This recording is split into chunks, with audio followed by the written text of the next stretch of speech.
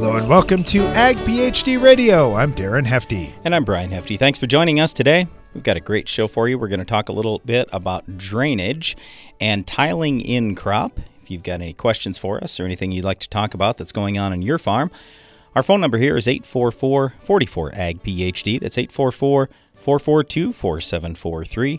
You can email us, radio@agphd.com, or send us a note on Twitter, AgPhDmedia, Darren Hefty, or Brian Hefty. Well, we are live in the Morton studio today on our farm. I'll just give you a quick update. We were all ready to go with planting yesterday. An update on every acre that got planted, Brian. Yep, and we got in the range of half an inch to an inch on all of our ground. So now we're sitting for a few more days. That's just the way it goes. Get ready and then wait. Get ready and then wait. But you know, that's just part of farming. But there are a lot of farmers who are rolling around the country, and if you are one of those, we certainly wish you good luck. And we would just tell you, when you're putting that seed in the ground, that's when you have the most potential for yield. So the better you can do planting that seed, typically, the more net income you can have in the end. So that's why we talk all the time about, you got to be careful, and there's always a judgment call in terms of, well, how wet is too wet? And, are you going to kind of mud it in? Or are you going to wait another day or two for things to dry up? And then certainly, what are you going to do for in-furrow treatments, seed treatments, early season treatments, pre-emerge herbicides, lots of choices when you get to this time of year. And again, it is a lot of judgment call because we just don't know exactly how the season's going to turn out. We don't know what diseases or insects or weeds are going to show up.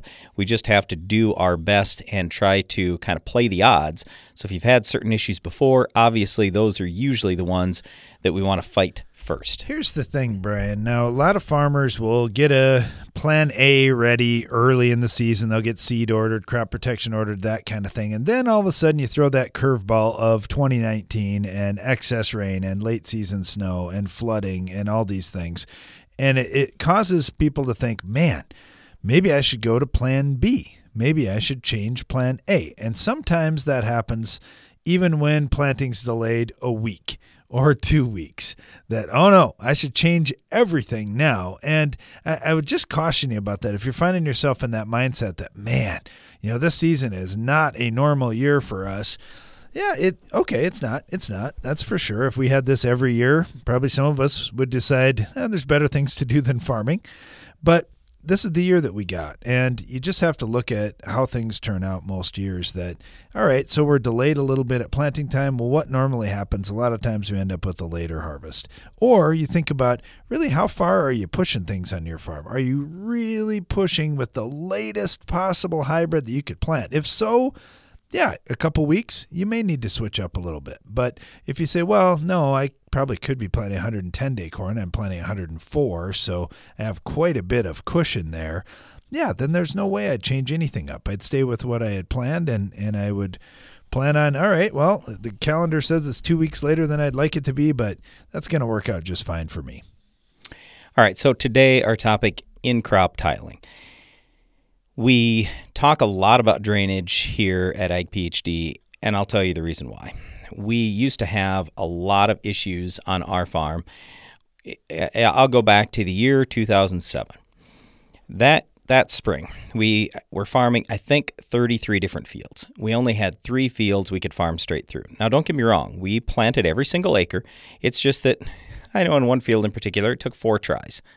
So that was obviously very frustrating, and in every one of those wet areas, our yield was hurt come fall. So we started doing our own tiling that fall, and now granted, from 2000, if you think about the years, 2007 to 2012, when we did most of our tiling, that's when crop prices were really high. So I get that, but still, if you look at what the yield increase was, there's one 5-acre spot south. So if you come to the Ag PhD Field Day, by the way, that's the last Thursday in July every year. We have about 10,000 farmers that attend that each year. Love to have you join us. It's a free event we put on for you to basically say thanks for listening to Ag PhD Radio. Thanks for watching Ag PhD TV.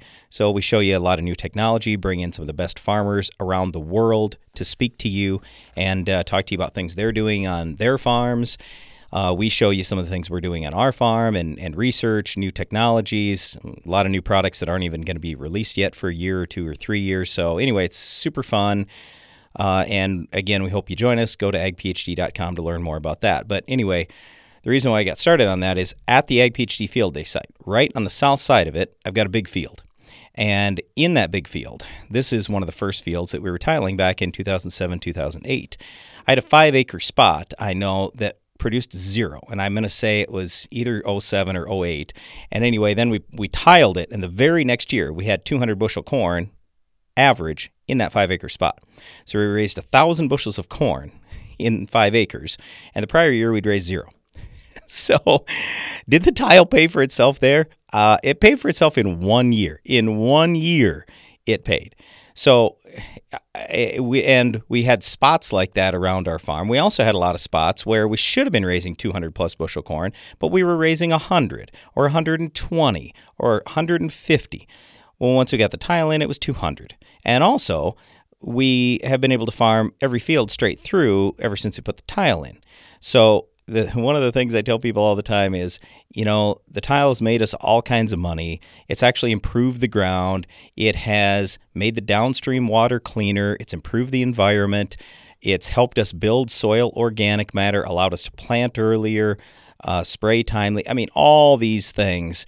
It's fantastic. It's been tremendous for the environment, for our neighbors, for ourselves, for our local community, because now obviously there are more tax dollars, when there's more revenue generated. But the one thing I kind of come back to is tiling for us has made farming fun again. It's not fun when you have to farm around wet holes and then drive back to the field again a week or 2 or 3 weeks later, fill in those spots. Then you've also got wet areas in the fall, so you have to harvest around that. Then you have to come back with the combine again. All these jobs, and it's you just can't so do it hard timely. on equipment, too, as you're trying to get through some of those spots, and hard on the ground. So anyway, we're going to talk about tiling, and since it's kind of a wet spring, we're going to talk about tiling in crop on today's program. Stay tuned. We'll be right back. Want to cut production costs without losing yield? The Soil Warrior can reduce trips across the field, optimize nutrient placement, and improve soil health. So you can lower production costs without losing yield. See what makes the Soil Warrior different and better at soilwarrior.com. Avoid dry run failures with the new Hypro Force Field Pump. Providing the ultimate protection, this wet seal pump will save you on costly in-season downtime to keep your sprayer running. Now all you have to worry about is the weather. Hypro, helping you spray better. Every farmer knows there are lots of steps to having a perfect season. Don't let your fertilizer plan be the step that trips you up. For over 35 years, AgroLiquid has had the experts and the products that'll help you move closer to your target. No matter when you apply fertilizer, no matter how, you'll hit the bullseye. AgroLiquid is the perfect fit for your planter fertilizer program. To learn more, go to agroliquid.com. AgroLiquid moves you closer to your target. Efficiency is important to the bottom line, but your nitrogen program can be a challenge, as rainfall can leach nitrogen needed for a profitable crop right out of the root zone. Applied with UAN fertilizer, Proximus from Actagro is proven to reduce nitrate leaching up to 69% and increase nitrogen use efficiency. To improve your yield, ask your ag retailer for Proximus with your next UAN purchase or visit stopleaching.com. Give your corn a strong defense against stress throughout the season with MycoApply Endoprime SC. MycoApply Endoprime SC uses 4 specially selected species of mycorrhizal fungi to protect your crop against stress. That means more access to water and key micronutrients while building a healthy soil structure for stronger crops for years to come. Stronger corn starts beneath the surface. Learn more about MycoApply Endoprime SC at endoprimecorn.com. Always read and follow label instructions.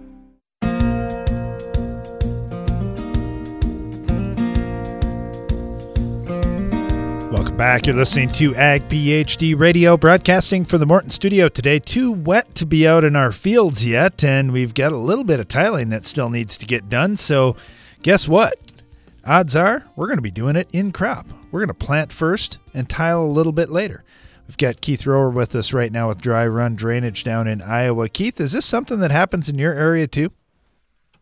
Oh, it's kind of becoming more common, but it's really not been something people have thought about. It's something we're trying to get people's mindset changed because the windows of time to work have just been so narrow. This year has been a rough spring.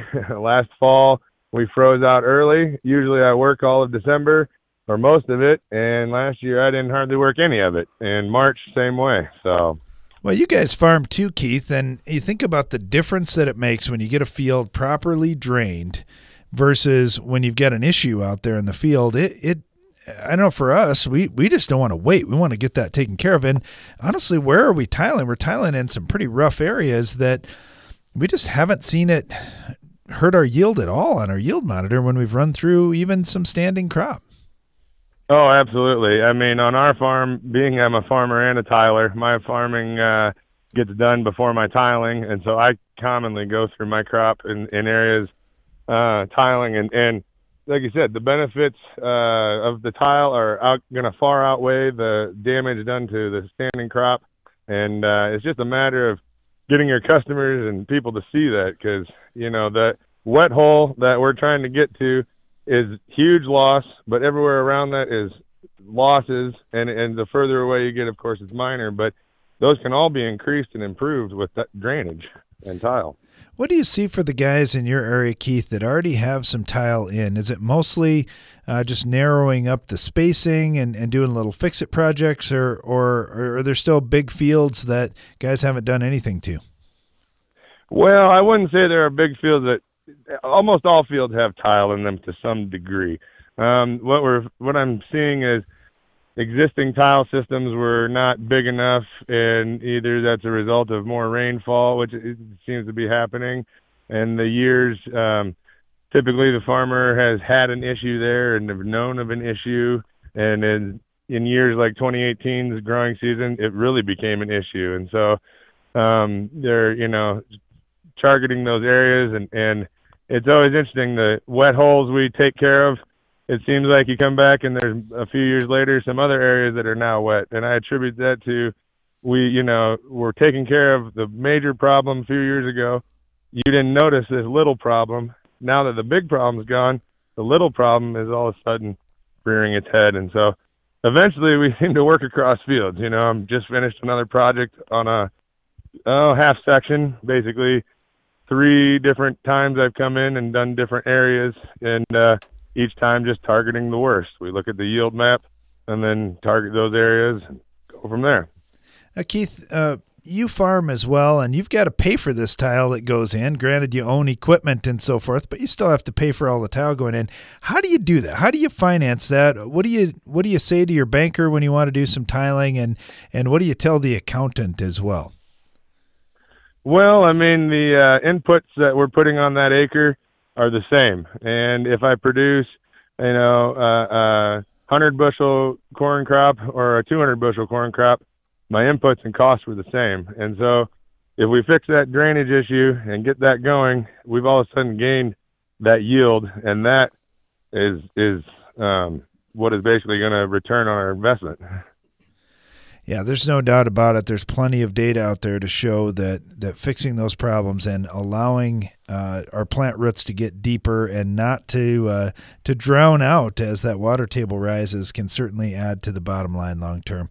I've been talking with Keith Rower with Dry Run Drainage down in Iowa. Keith, good luck this spring as you get rolling with the planting and also with the tiling too. Thank you. Same to you folks. We've got Tim Kilmer with us right now with Horsepower Drainage. Tim, how's it going? Good. Wet. Yeah, I was going to say, you finding any dry places where you can actually go? We're doing some stuff down in Ottawa, Iowa, and in Nebraska this week, but we've got 2 crews running. You know, when you think about that, there's a lot of innovation happening in tiling, and projects are getting, just done differently than what we've done in the past. What are some of the things that you're finding farmers are latching onto, and some of the advantages of working with new technology? You know, what I would call the way we're installing tile with a European-style shank called a V-plow. It's not a new concept. It's new here, but it's been in Europe for, since the late 70s, early 80s. But we can go through crop, and if it's two-leaf corn or even shorter or small beans, basically run over stuff, and the crop will roll right through the V-plow, and it's still basically in its rows, and it'll be settled in, and you can a bean header will roll right over it, and we don't have the berm or the trench to worry about. And that's a lot easier for guys to wrap their minds around than if we were putting berms out there.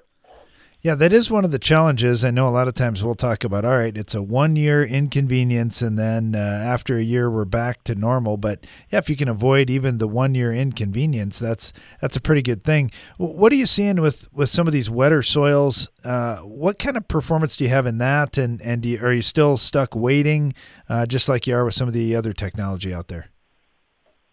You know, these higher magnesium soils that we've been seeing in Nebraska, I can say a lot of guys have a higher expectation of when and how quick tile's going to work, and a lot of times we put the tile in, yeah, that's step one, but they've got some soil amendments to do, and that's sometimes not what they want to hear. And in the thing, you even tell them up front, and they may not even realize just how serious you are about that. And I can say we're doing what needs to be done by getting that drainage tile in, but the soil amendments and breaking up some of these wetter soils into where, looking at their farming practices, it definitely sometimes can jar the way they've been doing things for a number of years and make them rethink, and because they've spent the money on the tile, they've made an investment, so they're gonna it kind of forces them into a change that they aren't necessarily thinking they're going to have to do, but they find out quickly when there's water coming, but just not as fast, or it's not as dry as quick as they want it to be. You know, when you think about in-crop tiling, Tim, a lot of guys this year are talking about, man, I'm not going to be able to get out there and do stuff before I plant. I'm going to have to come in when the crop's really small. And you talked a little bit about soil disturbance. Are you mainly putting in the main lines at that point, or are you also running some laterals at that time too? You know, if middle of July or August, if a guy will let me come in and put a main in, and say it's 1,200 feet long, and our machine's 11 feet wide. When you do the square footage and you divide it by 43,560, and you go, okay, I'm going to run over a third of an acre, and then you tell them with their typical yield just how many dollars you're really going to ruin, and it kind of cuts the emotion out of it and gets them to, we're talking about $300-400. Yeah, well, it's a little. I could even take that off my invoice. Yeah, in the grand scheme of things, it's not going to take long to pay back your worst yielding areas of the field if you can get them up to kind of a normal yield level. Hey, one last question, Tim. I got about 30 seconds left. What's the trend right now? Are more guys talking about using those tile lines to also sub-irrigate, or are you getting more guys just concerned about drainage? It depends on where I'm at. If I'm out in Wyoming or western Nebraska, I think as long as they know they have a conversion right, they will pay for the engineering to basically get it laid out right. And I would say, they're not necessarily ready to spend the $3,000 an acre to get full on sub irrigation done, but they've got a choice, if they can lay it out right. Yeah, a lot of things to talk about when it comes to drainage, and Tim Kilmer at Horsepower Drain is certainly right at the forefront of the technology side of things. Tim, thanks for sharing today. I really appreciate having you on, and good luck this spring. Thank you, Darren. Listening to Ag PhD Radio. We'll be right back after this.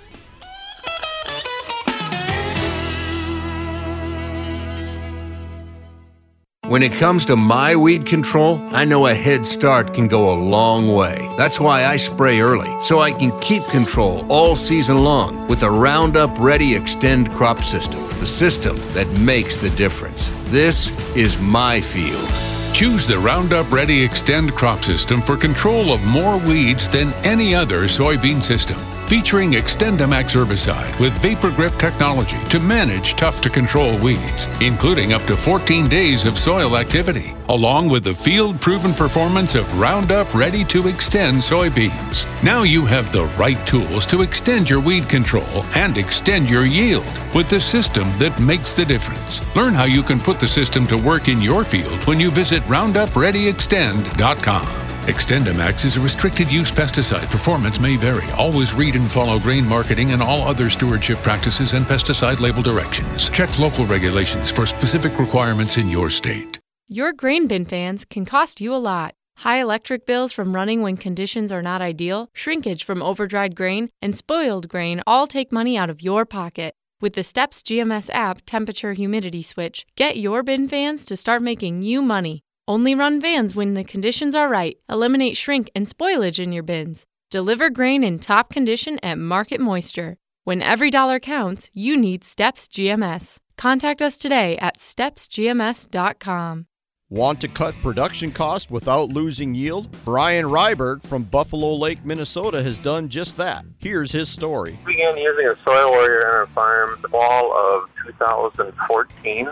We've seen many benefits from better water infiltration, a lot less hours on equipment, fuel, been able to reduce our fertilizer side, so it's really simplified our operation. See what makes Soil Warrior different and better at soilwarrior.com. White mold, sudden death syndrome, root rot. If you raise soybeans, it may seem like you have all the cards stacked against you when it comes to disease. But did you know there is a new cost-effective seed treatment which can help prevent all three? Heads Up Seed Treatment offers a new proactive approach for dealing with fungal and bacterial diseases. Compatible with other seed treatments, hedge your bet against disease this spring. Ask your dealer for Heads Up today. To locate a dealer, visit headsupst.com. A pasture should have two things: grass and cattle. No weeds, no brush. That's why Chaparral herbicide offers the broadest spectrum weed control available. It controls weeds other products can miss, like buckbrush and Canada thistle. And less weeds and brush in your pastures means more forage, so you spend less on feed. Chaparral also suppresses seed heads, lessening the effects of fescue toxicosis, all while providing season-long residual control. Visit noweedsnobrush.com today and learn more about Chaparral.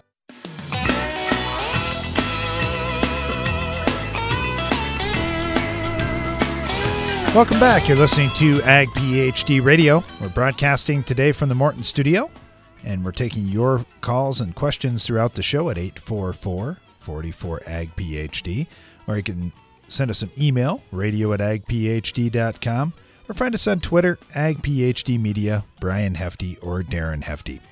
Well, we're not able to do any tiling out in our fields right now. We're a little bit too wet. And if we're going to get some tiling done this spring, it's going to happen in crop, no doubt about it, on our farm. We've got Noah Nelson with us up in Minnesota. How about in your area, Noah? Are guys going to get anything done before planting, or is a lot of the drainage work going to get done after plant? Well, we're hoping to get a little bit done here before planting, but it's not looking like we're going to get much done. Wow, this window is closing pretty fast on us because we got another rainy week in the forecast here. And, you know, a lot of questions from farmers. If they've got fields that are well drained and they're able to get in those fields early, they certainly know the fields that they need to improve drainage on. Are you getting more calls when you go through a wet couple of years like this than normal? Absolutely. You know, last year was slow, a little bit slow to begin with, and then things slowly picked up, and then the spring here now we're swamped, literally. You know, I get a hard time from my wife from time to time that, wow, you guys are agronomists, you're talking about weed control all the time, yet our lawn probably is the last one to get sprayed because we're busy with everything else on the farm. How about for you? Are your fields the last ones to get tiled? Are you guys all caught up on your farm too? No, ours are always back burner. We do a lot of in-crop tiling for ourselves because the last few years we've been real slow in the summers. It can be tough to try and convince guys to let us out in their, you know, their nice looking corn or bean field, but some guys are really good to let us do it, and other guys don't. But we anytime we got a break on customer fields, we'll go and work on our own stuff. So. For the in-crop stuff, what are your rules of thumb? For us, a lot of times we want the crop to be less than a foot tall, and we want to just get the mains in at least. If we're doing something pattern tiled, we'll probably wait to put the laterals in. But if it's just one lateral run here or there, we'll go with that as well in the spring. How about for you? What are your kind of guidelines? We usually really push to get mains done, like you said. Most guys are okay with that. But then, if it's a soybean field, it's not quite so bad because you can work around the lines. You can cut the beans around the lines. But pattern tiling usually is it's kind of a tough go in a cornfield. But usually the smaller the better. And then as the corn gets taller, then we usually stay out of them. But once in a while we'll have a bad spot here or there where we got to go through some standing corn and get to drown out spots, and them guys are usually okay with that. So, how are the bankers to work with? Are they seeing what a big deal it is in terms of return on investment, and are the bankers pushing for some of the in-crop tiling, or are they kind of staying out of it? I don't know as if they're pushing so much, but I don't think that. As long as you're in an okay financial position, I think if you go and talk to your banker, and as long as they know anything about farming, you mentioned tiling, I don't think they're gonna think, no, I don't think we should do that. That's our personal experience. Our banker absolutely loves it. He says it's one of the best investments you can make, and he's right. Yeah, I totally agree. That's why we're pushing so hard on our own farm to get things done. And I know a lot of our neighbors are too, especially after this season that's been wet really all since last harvest. It's never dried out a bit here, and we're hoping to get in there soon, as I'm sure guys in your area are too. Been talking with Noah Nelson with Nelson Ag Drainage up in west central Minnesota. Noah, thank you so much. Really appreciate having you on. Good luck with your farm, and stay safe out there. Thank you. You too. Got Jay Barth with us right now with Case IH. And Jay, we're talking about pulling tile plows through some of these fields. I know traction is going to be a problem, and also, operating speed and just keeping things consistent. But there are some innovations in terms of tractor technology that are helping us do that. Thanks for joining us today, Jay. Glad to be here. All right, so talk to us about it. What should we be looking at for a tractor to pull these tile plows?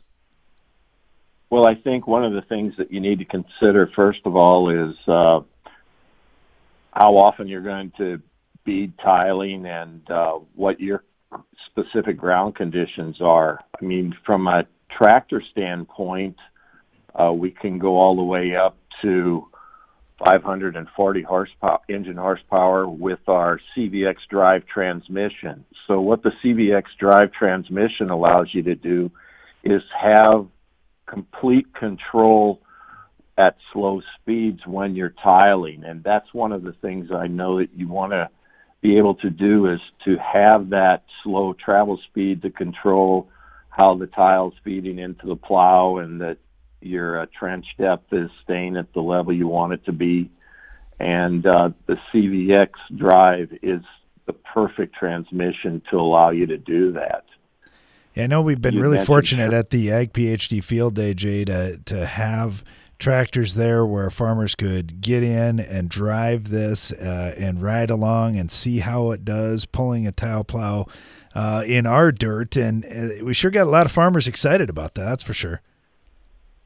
Yeah, when you take that transmission and combine it with either wheeled tractors or tractors on tracks, either the quad track or the row track models of our tractor lineup, it's the perfect situation. And when you're tiling, you don't necessarily have to have tracks. There's certainly a tractive advantage to having those, but it's not a requirement. I think you can do a great job in tiling when you have good ground conditions with a wheeled tractor as well. once again, going back to that travel speed, I think that's the biggest challenge that people find is how do I, have that slow travel speed so I can get the job done properly. Now, you mentioned we can use tracks, we can use wheels. What are some of the things that we can do to get better traction out there? Because let's face it, a lot of these areas that we're pulling tile through are going to be a little sticky and a little wetter than the rest of the field. One of the easiest things to do is and this one doesn't cost you anything, is to make sure that your tire inflation pressures are correct. I think that sometimes people have a tendency to neglect that, and lots of these new radial tires, you can decrease the pressure to levels, and by doing so, you're going to increase your footprint on the ground.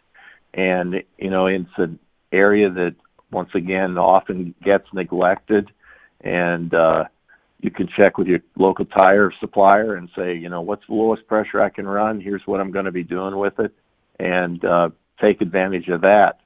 The other is to let those tires work. You don't want to overballast the tractor, believe it or not. Just piling weight on it isn't necessarily the cure-all that some people think. You can let the tires work and do their job and put a lot more power to the ground. Yeah, I'm glad you brought up the ballasting, because this is one of the things I know, talking to a lot of people in the industry, that they say is probably one of the least understood things, and we just put too many general rules into, here's what you do. Like you say, just throw a whole bunch more weight down and everything will be fine, but that's not necessarily the case. No, in fact, on our website, caseih.com, there's a ballasting calculator, and I know other manufacturers have similar tools that you can use. But it's good to, once again, consider that you're going to have a relatively heavy drawbar load on the tractor, or a 3-point hitch load, depending on what your tile plow is, and go out and take the time to see what kind of weight you should be putting on to it. Well, Jay, thank you so much for talking with Jay Barth with Case IH, talking a little bit about the CVX drive transmission and what a difference that can make, especially when you're running something like a tile plow where you're operating at a pretty low speed. Jay, thank you so much. Really appreciate having you on. Thanks. It was my pleasure to be here. Stay tuned. We'll be right back after this. Build with the best. When you choose Morton Buildings for your next farm storage building, you'll experience the Morton advantage at every step, starting before the walls even go up. Since the value of our buildings is in its ability to protect what you have stored inside, we ensure that every component is researched and tested to withstand the elements in all weather conditions. And we back it up with the strongest warranty in the business. Looks better, built stronger, lasts longer. Learn more at mortonbuildings.com. High-yield corn growers know that feeding the crop and soil are keys to maximizing yield potential. Nutex EDA and Reverb are specifically formulated to help manage limiting factors associated with today's farming conditions. Nutex EDA works within the plant to support nutrient mobility and utilization. Reverb focuses on the soil, providing beneficial trace elements which help condition the root zone for optimal microbial activity. Low use rates and superb tank mix compatibility make Nutex EDA and Reverb no-brainers in the high-yield grower toolbox. Every farmer knows there are lots of steps to having a perfect season. Don't let your fertilizer plan be the step that trips you up. For over 35 years, AgroLiquid has had the experts and the products that'll help you move closer to your target. No matter when you apply fertilizer, no matter how, you'll hit the bullseye. AgroLiquid is the perfect fit for your planter fertilizer program. To learn more, go to agroliquid.com. AgroLiquid moves you closer to your target. Find your full potential and increase your bottom line with branded generic pesticides from Atticus LLC. Atticus offers a vast portfolio of branded generic fungicides, herbicides, and insecticides for row crops. Atticus puts grassroots experience and common sense logic to work to make product selection easier and on your terms. Growers across the region count on Atticus for relevant and reliable products that deliver results every time. Ask your local retailer about Atticus products and visit atticusllc.com to learn more. For value-based solutions you can trust, turn to Atticus. Always read and follow label instructions. Think about a quarter-inch of rain. That's all it takes to activate Armazon Pro herbicide in your corn and protect against weeds. Now think about a full inch of rain, the amount most other herbicides require for activation. How long will you have to wait to get that? The weeds hope you choose another herbicide. Your corn hopes you choose Armazon Pro herbicide. Pick a winner. Talk to your BASF rep about Armazon Pro herbicide today. Grow smart with BASF. Always read and follow label directions. Every farmer knows that in order to be profitable, you need to maximize the return on your crop input investments. Hi, I'm Scott Harms, an ag-risk specialist with Grain PhD. Without an effective and flexible strategy, your grain marketing plan gets stuck in the mud. With Grain PhD, you get the clarity and guidance a solid marketing plan needs. Our free GrainBridge software simplifies your cost-profit analysis, and our risk specialists are here to help you develop your plan. Sign up today at grainphd.com.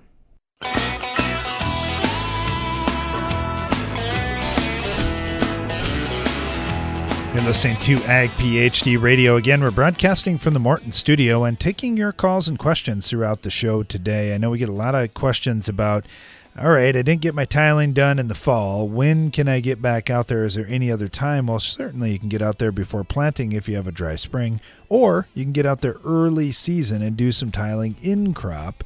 And that's kind of our focus today is what can you do? What are the considerations? Brian, we've been doing this for a lot of years. In fact, a majority of the tiling that we've done in our fields has happened in crop. What are some of the rules that you've got? And then I mentioned before, we really haven't seen a yield loss from it. In fact, in some cases, we've seen a yield improvement because we've got a really poor yielding area due to a drainage situation. Okay, so here's what I would say. If you've got to do tight pattern tiling, let's say you've got to do 20, 30-foot spacings, and your yield is already pretty good, not terrible, then I'd maybe put some small grain in and do the tiling after the small grain. Or I'd just say, look, this is the first field we're doing in the fall, so this is where my earliest corn or earliest soybean variety is going to get planted. Do that and then just tile in the fall. Or, again, late summer if, let's say, you can get some small grain in there. Anyway, if you've got spots that you need to tile, or if you have wide pattern tiling, like 50 to 100-foot spacings, or if you just want to put main lines in crop tiling is awesome.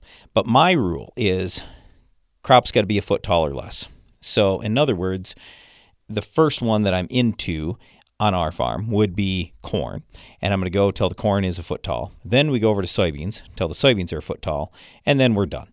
But, by the time this gets done, well, that's the middle of June at least. And some years, unfortunately, it's later than that. So if we actually did plant one field of small grain, which, I mean, like for us, it's certainly not going to break us to plant one field of small grain a year, and then we go do that stuff, and so we're working on that in late July, we really don't have all that much downtime in the summer. So that's what I would do. And yes, we have done this very effectively on our farm, but again, we haven't been doing full out pattern tiling down to 20, 30-foot spacings, where we're really tearing up a huge percentage of the field. We're just going out there in a few spots, pulling lines through when the crop is small, and it's where the tile really needs to go. Okay, so that's how I would look at this. But yeah, I love the in-crop tiling. And here's the other thing that I tell people. When it's December, it's really hard for me to find people that want to jump down in the hole and get wet and make the connections. And also, how many hours of daylight do we have in December? Not many. The weather's cold, it's miserable, might be snowing. We don't have great traction, which we really need, so we end up using a pull tractor more often. It's just not a whole lot of fun. Whereas, if you're out there tiling in crop, let's say it's the 1st of June, well, now the weather's warm, and the day length is very long, so you can put in a huge day. The weather's pretty nice. It's fun being outside. Also, that's a time of the year where you do have a lot of traction, generally speaking, because the surface of the soil is, generally speaking, pretty dry. So you don't have to have a pull tractor as much. You just got done planting, so you know exactly where the worst spots are for drainage. You can go get those fixed right away. And the big reason why I suggest at least tiling some in crop is because the sooner you get the tile in the ground, the sooner you start getting more yield and improved soil health. So I want to come back. The last thing that I'm going to leave you with on this whole tiling deal and drainage is there are so many misconceptions about it. And a lot of people think that, we're going to flood people out and it's bad for the environment and all this stuff. That's a bunch of nonsense. Okay? No way. Tiling is fantastic. It's going to reduce flooding because what it does is it lowers the water table slowly over a long period of time. I want you to think about it. How many times have you had a 3-inch rain or more in the last 5 years? Probably lots. Okay, if you set up your tiling system, most of it on our farm is set up at a 1/4-inch drainage coefficient. We only have one field that's set up for a 1/2-inch drainage coefficient. 1/2 inch.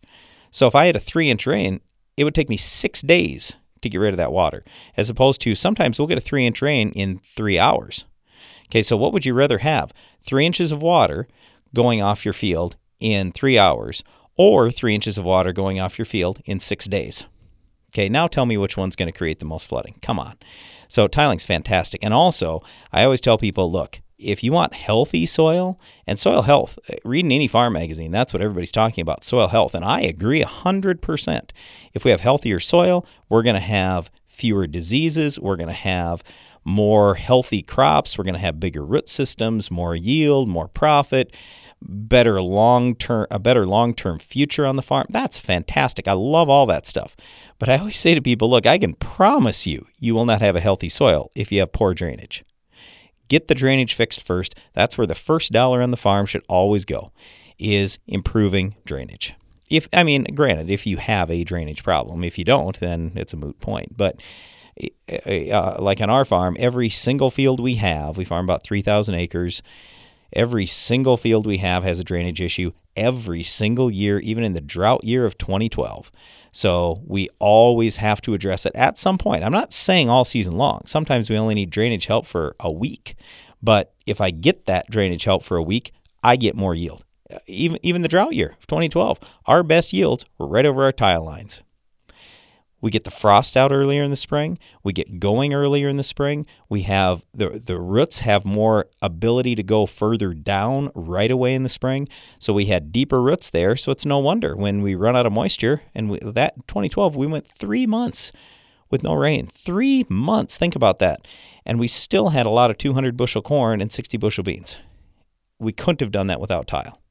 And I know it seems counterintuitive, but that's just the way it is. So anyway, if you have tile on your farm, you already know what I'm talking about.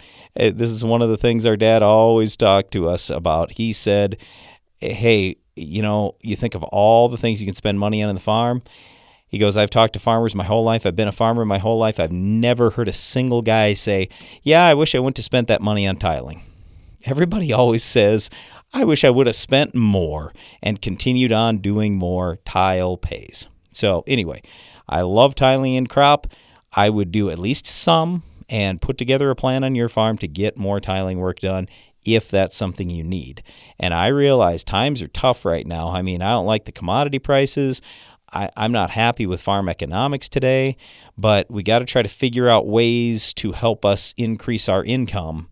And I know for me, on our farm, we're going to be putting more tile in because I keep finding areas where I go, a little bit of tile there would really help, and it's going to pay off long term. It's going to make my soil healthier, and I'm going to leave the land in better condition for the next generation. All right, let's get to the Ag PhD mailbag. It's now mailbag time with Brian and Darren. Well, Brian, here's a question that brings me back to our childhood. This one's from Dino. He said, unless I didn't hear you correctly, is there a spray I can use that would kill common mallow but not hurt the grass that's trying to grow with it? Well, you bet, Dino. We had this situation all the time. We grew up on a cow-calf operation, and we also had a farrow-to-finish hog operation. And right around, especially the hog pens, but also along some of the cattle lots, we'd end up with a good deal of common mallow growing in the grass. Now, I remember it got so thick because we didn't spray it for a while. Didn't really think about it right along the livestock pens. But one year, Brian was about to spray there and right in front of the barn. And I remember my dad was not very happy with it because Brian did a very effective job killing common mallow and other weeds in the grass. Although there wasn't a whole lot of grass left, Brian. I don't know if you remember that, but it was all brown. And Dad's like, what did you do? And Brian said, well, I just killed the weeds, Dad. Now the grass can actually grow because it's not going to be shaded out. But I was forgetting the key thing. What is a weed? A weed is something growing where we don't want it to grow. I just assumed common mallow was always a weed. Well, in Dad's case, it wasn't a weed there. So anyway, yeah, he wanted that left. So but, we would use yeah. Freelex. Freelex would be a new 2,4-D that has very low drift. It would be pretty safe to grass at the proper labeled rate. Thanks for the question, Dino. We appreciate that. We'll get back to more of your questions right after this. What do you think of when you hear Palmer Amaranth or water hemp? If you use Fierce herbicide in your soybean field, you don't have to think about them at all. With 2 effective modes of action and up to 8 weeks of residual control, Fierce takes on even the toughest weeds like water hemp and Palmer Amaranth. Take control of your soybean field and get rewarded with Roundup Ready Plus when you choose the proven power of Fierce herbicide. Talk to your local retailer today to put Fierce to work in your fields. Always read and follow label directions. Hey, Bill, any advice to control tough weeds and rootworms? That's easy, Jim. Buy 2, save 3. Wait, for weeds and rootworms? Buy 2, save 3. Combine your Impact or new Impact Z herbicide purchase with a qualifying insecticide and save $3 per acre. Buy 2, save 3. That is good advice. For details, go to buy2save3.com. Impact, Impact Z, and Buy 2 Save 3 are trademarks owned by AMVAC Chemical Corporation. All rights reserved. Impact Z is a restricted-use pesticide. Always read and follow label instructions. If you're a rancher who's obsessed with keeping your pastures clear, turn to Grazon Next herbicide. It offers superior broadleaf weed control, so instead of thinking about weeds, you can think about the money you'll save growing more grass and buying less feed. Used early in the season, Grazon Next also provides residual activity that controls newly emerged weed seedlings, giving you season-long control. Start enhancing your land while you protect it. Visit leavetheweedstous.com to learn more about Grazon Next. Always read and follow label directions. Your independent spirit is more rewarding than ever before. Unlike incentive programs that require growers to purchase a particular seed brand or to bundle certain products, the FMC Freedom Pass program rewards you for making the best choices for your fields. You decide what's best for your operation, from pre-plant to harvest. Your retailer and FMC take care of the rest. It's really that simple. The exclusive agronomic rewards, performance assurances, application innovations, and product financing of the FMC Freedom Pass program make it easier to protect your crops and cash flow. That's what we mean when we say we give you more freedom in the field. You'll experience more control and confidence, too. Generics and imitators can't promise that. Visit your authorized FMC retailer or FMCFreedomPass.com to calculate your potential financial incentive and learn more. Imagine the perfect flow of grain from the field to the bin. Imagine a single rotor that ensures both quality and productivity. An advanced system that optimizes harvest settings on the go. You don't have to imagine. With features like AFS Harvest Command, an axial flow combine from Case IH always delivers the perfect flow for your operation. Find out how. Talk to your Case IH dealer today.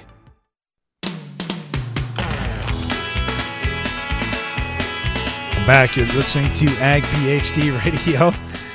Right in the middle of the Ag PhD mailbag time. If you've got a question for us, give us a call at 844-44-AG-PHD. Hey, Darren, before that, during the break, you were just telling me about seed germination. Tell that story again. Well, I was just talking to an agronomist in south central Nebraska, and he was saying that he was recommending the Enlist E3 trait to some of his farmers that he's working with, which, hey, that's a great trait, and nice to have 3 different things there. Additional versus just conventional soybeans. Okay, you could also spray Roundup Liberty or the new 2,4-D. I should have been more specific, Enlist. Darren. Yeah, it has nothing to do with Enlist. No. All traits are having germination issues this year. Yes. So well, I don't care if we're talking old Roundup, new Roundup, Enlist, Extend, whatever. Everything's having germination issues. Okay. That's true. That's true. There's some germination issues, no doubt about it, in the country. The problem is it was a new trait and a new variety that he wanted. Well, they weren't grown like everywhere, and the close supplier to him had some that was 75% germ. And he asked me what I thought about that. I'm like, well, that doesn't sound like a real good deal. He goes, nope, but I found some with the same variety, somebody 7 hours away that grew it, and it was 90% germ. They had better weather in the fall, didn't get all those late rains, and they didn't have as much pod and stem blight or phomopsis and some of those issues. And so anyway, he said, yep, sending trucks 7 hours away to pick up seed just to make sure that his customers had really good germ. And I thought that was kind of an interesting story. And again, you're right, Brian, it doesn't matter what the trait was, although in this case it was brand new trait, brand new variety, so not many people raised that one. Yeah, but the reason why I wanted you to bring this up again is because there are more germination issues this year than I can remember in a long time with soybeans. So make sure you're checking to your seed dealer and make sure you're actually getting 90% germ soybeans. Now, the standard is 90%. It is not 99%. So when you plant 140,000, that means at 90%, you're only getting 126,000 final stand if all 90% grow. Now, the standard for cold germ is 80, which means that you take another 14,000 off. Now you're down to 112,000. And I've heard a lot of people say, I'm going to cut my planting populations. Well, let's keep in mind, if you're planting early and it's cold, that cold germ a lot of times is 80%. So you're only going to get 80% to grow, and that's assuming you have zero crusting, zero insects, zero planter problems. So it's very possible that you could plant 140,000 and only see 100,000 actually come up and do well.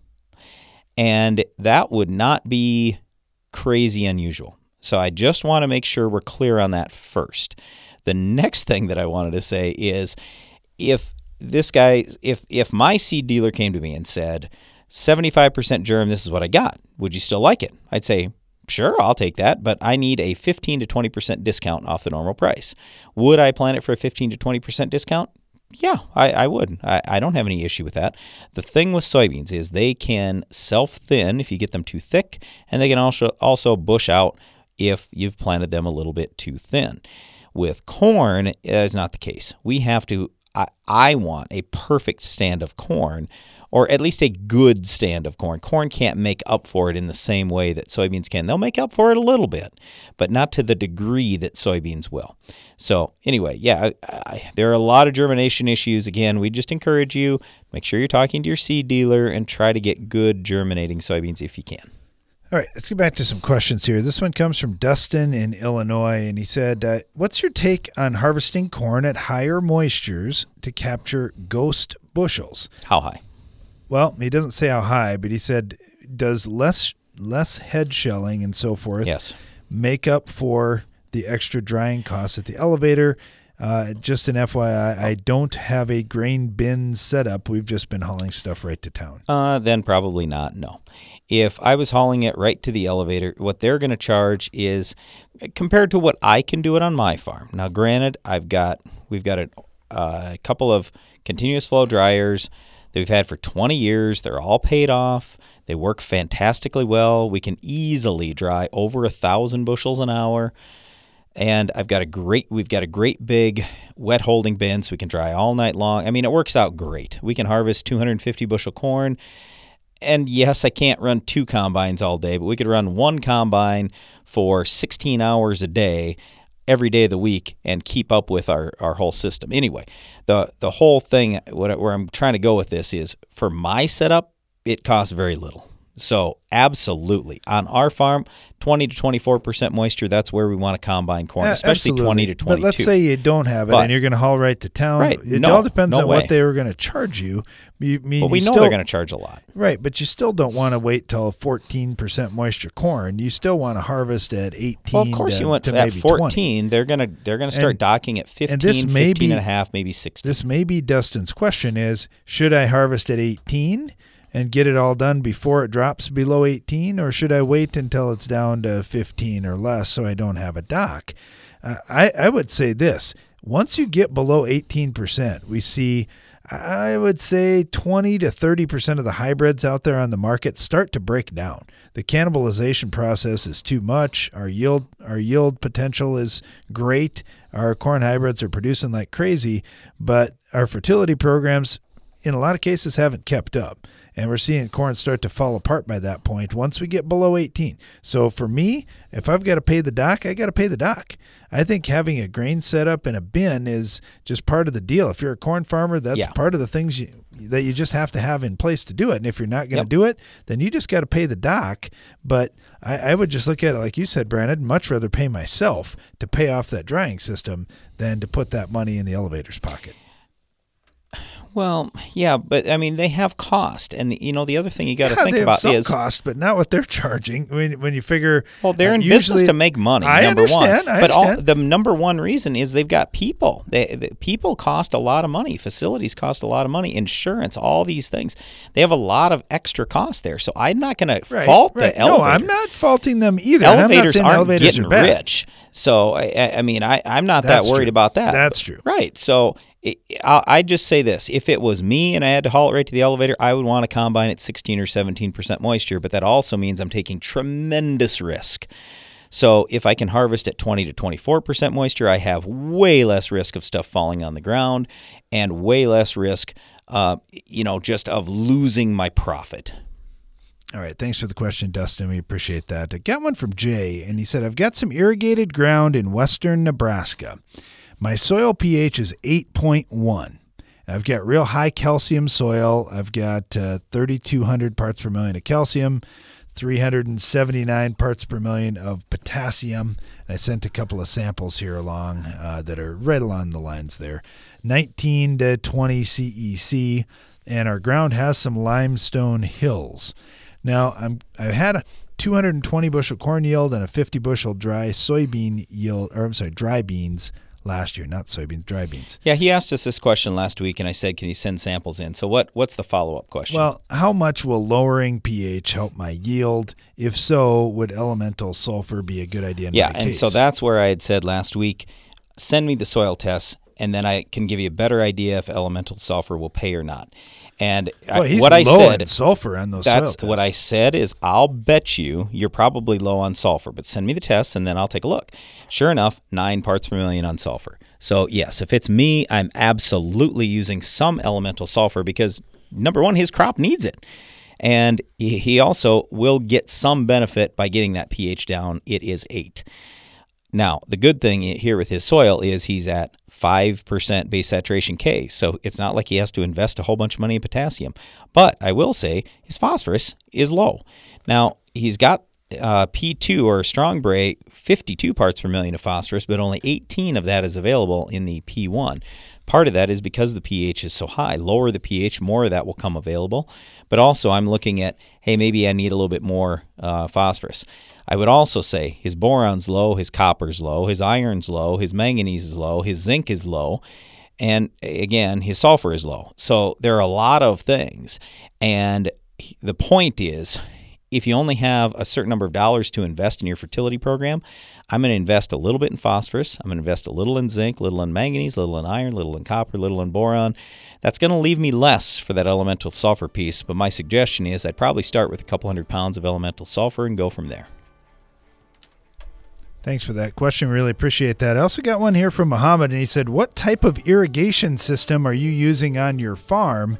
Well, Muhammad, we're not. We've got a couple little demo plots at the Ag PhD Field Day site with some overhead irrigation, and also we've got some subsurface irrigation, both through drip tape and through drainage tile.